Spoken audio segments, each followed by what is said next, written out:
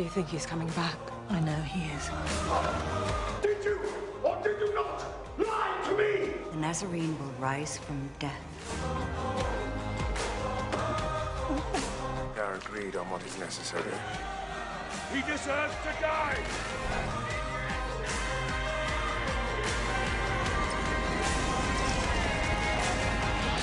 High priest.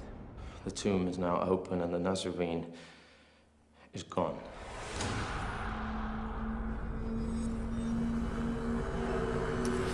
All right, well, good morning, or good evening, afternoon, wherever you happen to be. My name is Josh Walters, and I'm the campus pastor here at the Mount Pleasant campus, one of the teaching pastors here at Seacoast, and we are so excited that you're here to worship with us this weekend. I want to welcome you if you're joining us online or in the chapel, at an offsite campus, wherever you happen to be. We're excited that you are here as well. I want to give a special shout out to our Manning campus. My wife actually had the opportunity to drive over to Manning this past weekend and speak to the women there at the campus, and she came home fired up. Said y'all had decorated it like a wedding. She was blessed by your hunger just to study God's word and experience and encounter him. And best of all, for me anyway, you sent her home with some of the best tasting cupcakes I've had in my whole life. And so Aunt Jemima, Betty Crocker, whoever you are, all I could think of was Psalm 34:8. Y'all know that one? Taste and see that the Lord is good, and he is good in Manning. So give him a hand. We're excited for you, ladies, thankful for you. Anytime you want to bless our church with that goodness, you are welcome. Well, last week we kicked off a series called AD, where we're looking at what happened after Easter.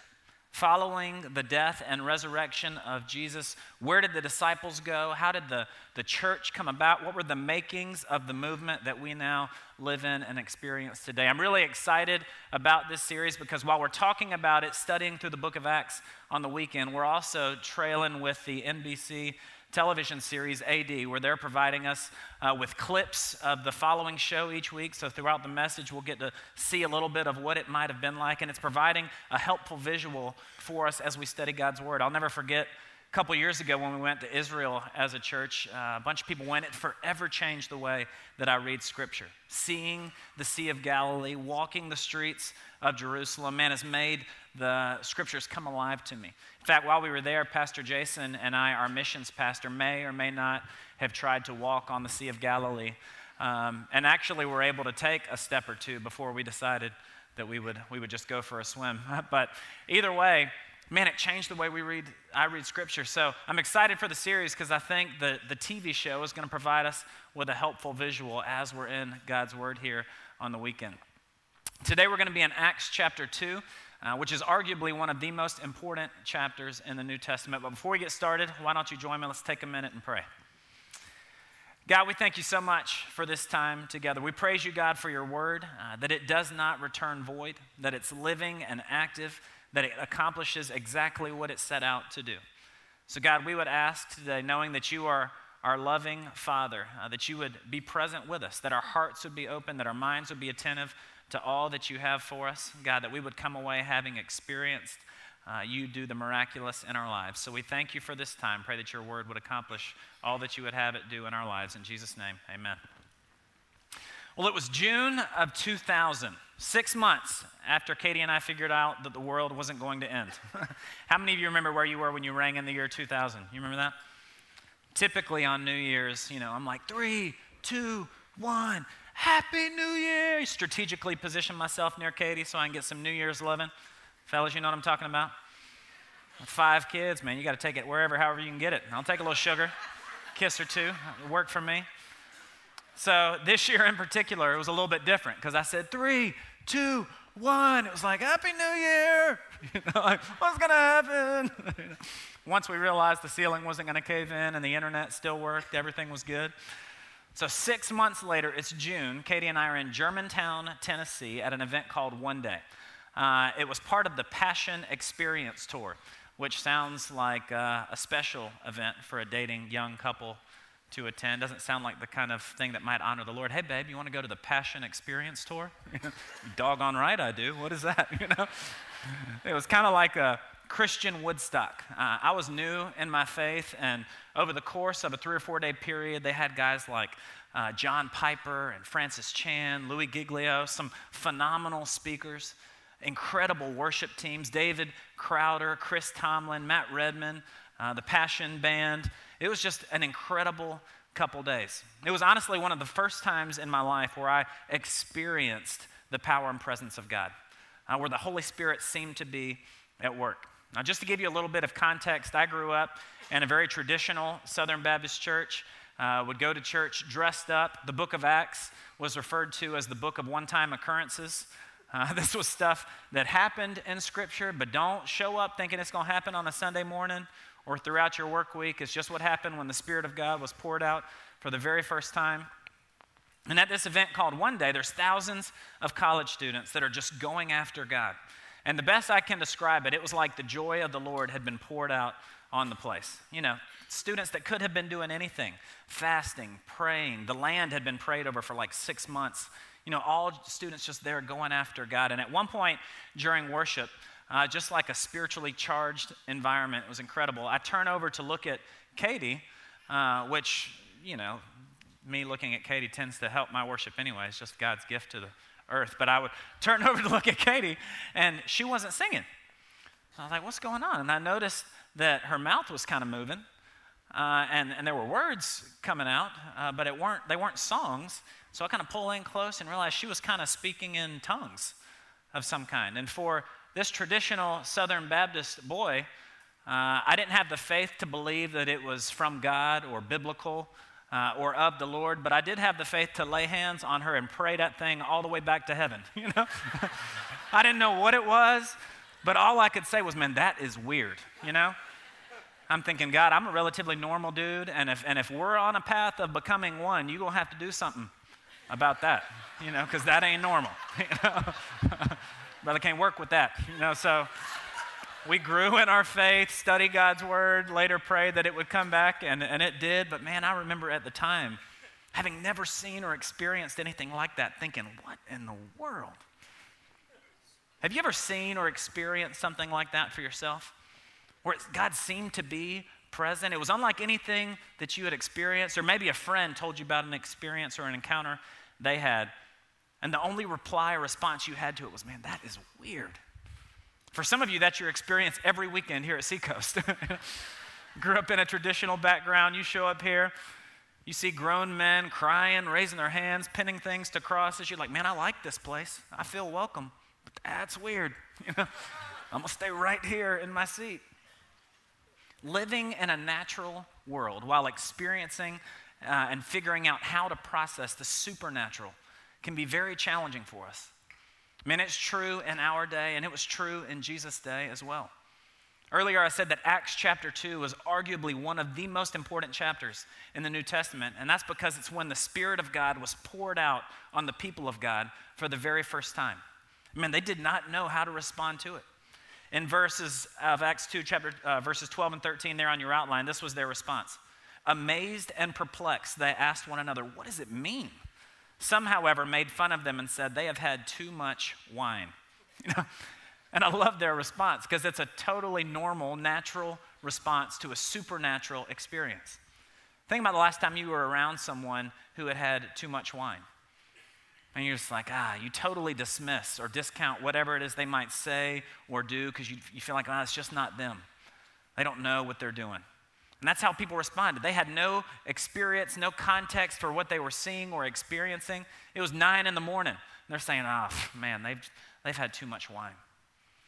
See, the Bible tells us that God is 3 in 1, that he is Father, Son, and Spirit. The word that's used for that is the Trinity. And to some degree, we understand the role of the Father. John 3:16 says, for God so loved the world that he gave his only Son, that whoever believes in him would not perish but have everlasting life.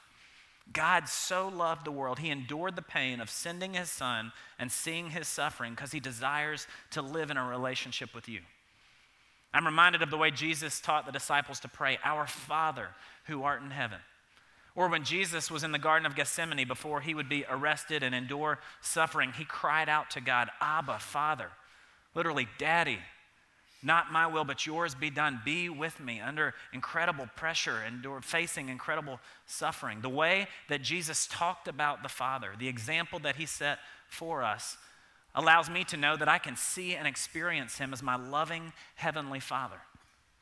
To some degree, we understand the role and purpose of the Son, that he was 100% man, but 100% God, that he was the visible representation of an invisible God. If you want to know the Father, then look at the Son, loving, forgiving. Scripture says that he came full of grace and truth. 2 Corinthians 5:21 says, he who knew no sin became sin for us that we might become the righteousness of God. To some degree, we understand the Father and the Son, but man, you talk about the Spirit, and we all come away baffled. What was that? We don't know how to process it. So today I'd like for us to take a few minutes as we look in Acts chapter 2 to ask several critical questions about the Holy Spirit. Not so much the things that we want to know, because if there's 1,000 people here, we would have 1,000 things that we want to know. What's up with the laying on of hands or speaking in tongues, anointing people with oil? How does that work? There's a lot that we want to know, but what are the things that we need to know? So several questions about the Holy Spirit. Number one, there on your outlines, what is it? What is it? Now, what I love about this question is that it's the way that most of us think, but fundamentally, everything about the question is wrong. Oftentimes, we'll refer to the Holy Spirit much in the same way that a guy without kids does about children. You know what I'm talking about? When a guy that doesn't have any kids, or maybe a new dad has their first kid, they're so beautiful. Then they say, can I hold it? And then they're like this, and they hold the baby, and like, he's crying. What's wrong with it? I'm like, well, one, you're standing like Shrek, dude. Like, loosen up. Secondly, it's not an it, it's a he. The Holy Spirit is a person. So there on your outlines, scratch out what and it and write who and he. Who is he? Now, it would be impossible for us to come up with a definition of the Trinity that would capture who he is in his entirety, but to give us some kind of foundation to work from, I came up with a definition there on your outlines. It says this: the Holy Spirit is the third person of the Trinity, a gift from the Father to believers that lives in us and can be upon us in order to fulfill the purposes of God and draw us into relationship with him. Romans 8:27 tells us that the Holy Spirit has the capacity to think. Romans 15:30 tells us that the Holy Spirit can love, that he has feelings. 1 Corinthians 12:11 tells us that he wills or determines. So much like us, the Holy Spirit has mind, will, and emotions. This is why the Bible tells us that when we act in ways that are contrary to the life that God would have us live, that we can grieve the Spirit that lives within us. For example, not that this has happened recently or happened this week, but if I were to slam a door in our house out of frustration, the door wouldn't come back at me like, bro, why'd you do that, man? Like, I'm a new door, but my wife would, because she is a person with feelings. Well, much in the same way, when we say things, when we do things, when we entertain thoughts or motivations that are not honoring of God, we can grieve the third person of the Trinity, of the Holy Spirit that lives inside of us, making it very difficult for us to hear from him or be ministered to by him. So who is he? He is a person, the third person of the Trinity, the power of God that's alive inside of us, that can be upon us for the fulfilling of his mission that draws us into a relationship with him. Second question is, when did he come? When did he come? Well, God, being the Trinity, has never ceased to be that. He has always been Father, Son, and Spirit. In Genesis 1 and 2, there on your outlines, it says, in the beginning, God created the heavens and the earth. Now the earth was formless and empty. Darkness was over the surface of the deep, and the Spirit of God was hovering over the waters. All throughout the Old Testament, from creation to the New Testament, we saw the Spirit of God at work. In Numbers 27, we see that the Spirit of God was in Joshua. In Daniel chapter 4, we see that the Spirit of God was in Daniel. In Exodus 31, we saw the Spirit of God empower the craftsmen who were building and working on the temple. We also saw that the Spirit of God would come and go. He was upon Samson and he was upon Saul, but later he would leave them. Well, in Acts chapter 2, the fulfilling of God's desire to dwell in and be among his people would happen on that day of Pentecost. There on your outlines it says this: when the day of Pentecost came, they were all together in one place. Suddenly, a sound like the blowing of a violent wind came from heaven and filled the whole house where they were sitting. They saw what seemed to be tongues of fire that separated and came to rest on each of them. All of them were filled with the Holy Spirit and began to speak in other tongues as the Spirit enabled them. Now, we can see and understand the storyline, but if you're anything like me, when I think about it in my mind, it looks much more like a comic book than it does the family picture album. Fire falling from heaven and filling the house. It's just hard to imagine what that would have actually been like, that it really happened. Let's take just a minute and see what it might have looked like, or what it will this week on AD.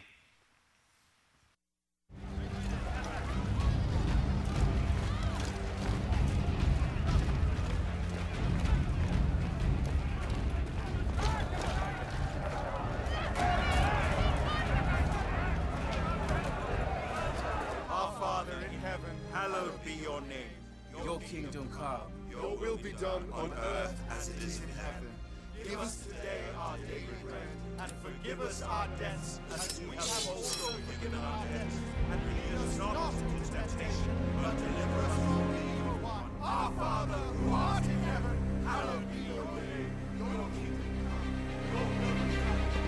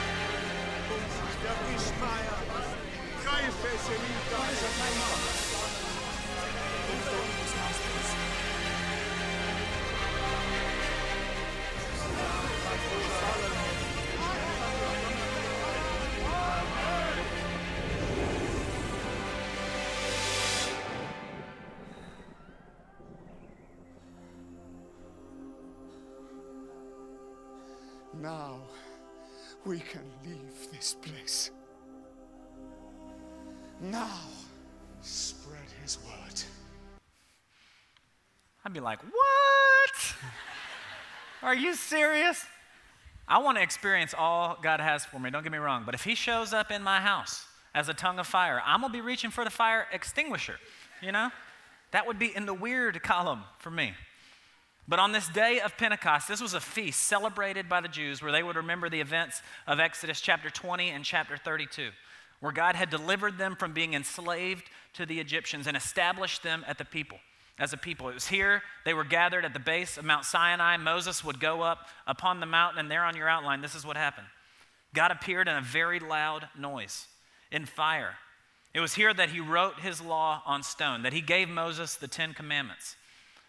They didn't know what it looked like to live or be a people of God, to live rightly. So he gave them a law that if they would follow, that they might live righteous lives. There, because of their disobedience and rebellion, 3,000 people died.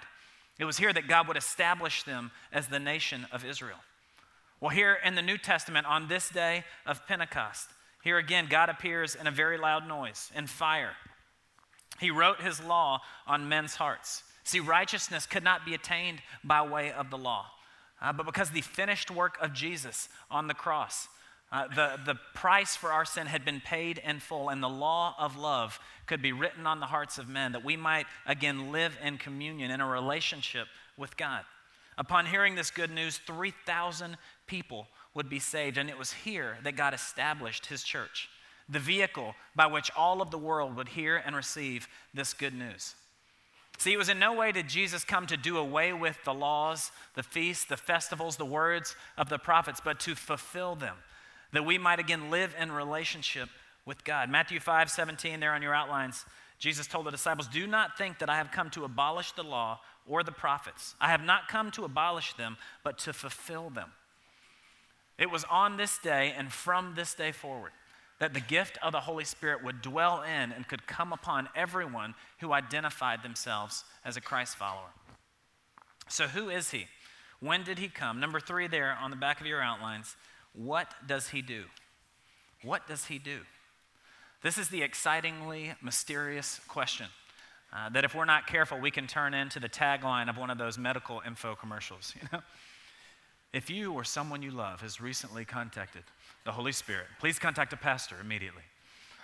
Side effects may include, but are not limited to, extreme acts of generosity, the laying on of hands and rubbing of oil on others in attempts of experiencing the miraculous. We talk about it in a way so as to say, like, man, don't get that on you. You might not get it off. One of the most practical messages I've heard on the functions of the Holy Spirit came from Pastor Greg last year. It was Pentecost weekend. We were in a series called Outrageous, and he preached a message called Surprising Power. I listened to it twice again this week and was just blown away to think, man, Pastor Greg's been in this pulpit for 27 years, and he's still preaching some of the best messages I've ever heard. Isn't that incredible? Amen. Such a gift. Well, I thought about just re-preaching his message again to see if you would recognize it, but figured I should come up with something a little original. But I did take his 7 points there on your outline. 7 functions of the Holy Spirit. When you are confused, he will guide you. When you are hurting, he will comfort you. When you are powerless, he will empower you. When you're forgetful, he'll remind you. The speechless, he'll speak through you. When you're sinful, he'll correct you. When you're empty, he will fill you. And those are just 7 functions. But if you were to do a search through the New Testament, maybe Google, what does the Holy Spirit do?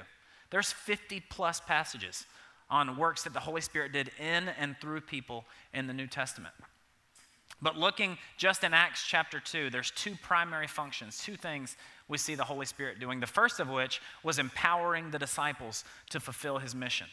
Jesus had breathed the Holy Spirit upon them in the Gospels, but then in Luke 24:49, there on your outline, Jesus told them, I am going to send you what my Father promised, but stay in Jerusalem until you have been clothed with power from on high. And what I love about this, he didn't say stay in Jerusalem until you're certain in your faith as to who I am and what I did on the cross.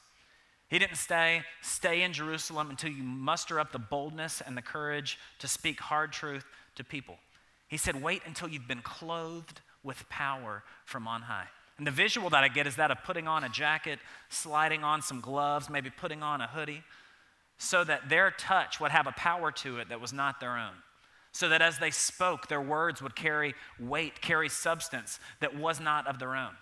They didn't get 50 days outside of the cross and muster up courage to go and share the good news. But they received an empowering from the Holy Spirit to go and fulfill the mission that he had called them to. There on your outlines we see it says Peter and the 11 got up to speak to the crowds, and this is what he said. Fellow Jews and all of you who live in Jerusalem, let me explain this to you. Listen carefully to what I say. God has raised this Jesus to life, and we are all witnesses of it. Exalted to the right hand of God, he has received from the Father the promised Holy Spirit and has poured out what you now see and hear. Therefore, let all of Israel be assured of this. God has made this Jesus, whom you crucified, both Lord and Messiah. Like, man, just 50 days before, these men of great courage were cowards. At the cross of Christ, they had scattered, denied him, ran. Yet now that they've been clothed with power from on high, they have a power within them to do exactly what he had called them to do. So the Holy Spirit empowered them to fulfill his mission. The second thing that we see the Holy Spirit doing is empowering people to live. Here are the people who were responsible for the death, for the crucifixion of Jesus, are now hearing this news that God has made him both Lord and Messiah. And this was their response in verse 37. When the people heard this, they were cut to the heart and said to Peter and the other apostles, brothers, what shall we do? They didn't just have a change of mind where they thought, man, there ain't nobody else feeding 5,000. We're not seeing anybody raised from the dead or walk on water. It's been a little quiet in Jerusalem, But there was an openness in them to receive the truth of God, that he loves them, that he wants to have a relationship with him, that their sin has separated him from him. If there is an openness in you today to receive the good news, to process the things of God, you need to know it is not by chance. It is not an accident. God is empowering you to live, to take some steps forward that you might experience the abundant life available to us in Christ. Another way of saying those two things, he's empowered us to live and empowered us to fulfill his mission, is there on your outlines. The Holy Spirit is in us for us, and he's upon us for others. The Bible tells us that he's sealed in us until the day of redemption, that he's given to us as a deposit, guaranteeing what is to come. He's in us to guide us, to comfort us, to lead us, to work in us, to mold us and shape us, to sanctify us, that we might look like and become more and more like Jesus. But he is upon us for others. So that the call for each of us that's the same as the disciples to go into all the world and make disciples wouldn't rest upon your ability to speak eloquently or memorize God's word or attend church every weekend, but that you would be clothed with power from on high. That somehow as you share your story, if you give testimony to the work that God's done in your life, that it would have power in the life of others, to literally allow them, empower them to step into the life that God has for them. If you were to apply the functions of the Holy Spirit that we see here in Acts chapter 2 to your life today, which of those people groups would you be in? Would you be sitting among the disciples, maybe rocking some biblical Jerusalem joggers? You know what those are, joggers? They're like God's gift to athletic gear. Sweatpants tapered at the end. You don't know? All right. They're incredible. Anyway, maybe a cloak, tunic, whatever. Would you be sitting in the upper room waiting for some fresh empowering of the Holy Spirit to help you get through a season of life that you might feel stuck in, that you might experience the promises of God in some way? Or would you be among the masses in Jerusalem, people that were in the streets, that had an openness in them to receive and believe the good news, that are questioning now, man, what should I do? What do I do to experience all God has for me? Well, see, how you answer that question largely determines how you answer the fourth one there on your outlines. What should I do? What should I do? I'm believing for many of us today, the answer to that question will be just as it was for the masses in Jerusalem that day. Verses 38 and 39, Peter replied, "Repent and be baptized, every one of you, in the name of Jesus Christ, for the forgiveness of your sins, and you will receive the gift of the Holy Spirit. The promise is for you and your children and all who are far off, for all whom the Lord our God will call." Now, it would be easy for us to hear those three things: repent, be baptized, and receive the Holy Spirit, and almost hear them like an equation. If you do this and you do this, then this will happen. But I don't know that that's the case. When you look throughout the New Testament, you think about, like John 3:16, whoever believes in him will not perish but have everlasting life. We see people making professions of faith and getting saved, receiving salvation, apart from any conversation about baptism. We see folks being baptized in water, or water baptism. We see folks being baptized and receiving the Holy Spirit, each of which happening independent of one another. But I can't help but to think about this day, on the first day, the day of Pentecost, when the Spirit of God was poured out onto people, his people, for the first time, that Peter's instruction would be repent, be baptized, and receive the gift of the Holy Spirit. To repent, literally meaning to turn from your ways. The Bible tells us there's a way that seems right to man, but in the end, it leads to death. To repent is to acknowledge that my best intentions, my best behavior, my best step forward in being a good person does not cut it. That I'm a sinner in need of a Savior. My sin has separated me from God. But because of what Jesus accomplished, I can have a relationship with him. To repent is an internal proclamation, declaration of our faith that I need a Savior. Repent and be baptized. Baptism is essentially an outward reflection of an inward connection. It's for us to identify ourselves with the death and resurrection of Jesus. When we baptize people, we say, buried in death, raised to walk in new life. What's unique to baptism is that over the course of your life as a believer, God's going to call you to do thousands of different things. Places that he'll call you to go, things he might call you to give, words that he might call you to share. But baptism isn't an invitation from God to participate in. It's a command from God that we are to be obedient in. So today here at Mount Pleasant and across all of our campuses, we're going to be having baptism during response time. And if you've made a profession of faith in the past but never been baptized, I would say, why wait? Today is the day for you. You showed up dry, but you can go home wet. How many know what I'm talking about? Every campus, we've got shorts and shirts and towels that we provided for you. There'll be people out there taking pictures just to celebrate that step of obedience. Not a good idea that God laid out for us, but a command, the first step of many of obedience that communicates to our friends and our family, our church community, that this faith that I hold internally will inform my beliefs, which will drive my behavior. That what I hold dear on the inside, the world is going to be able to see. So if you've made a profession of faith, man, take that step today.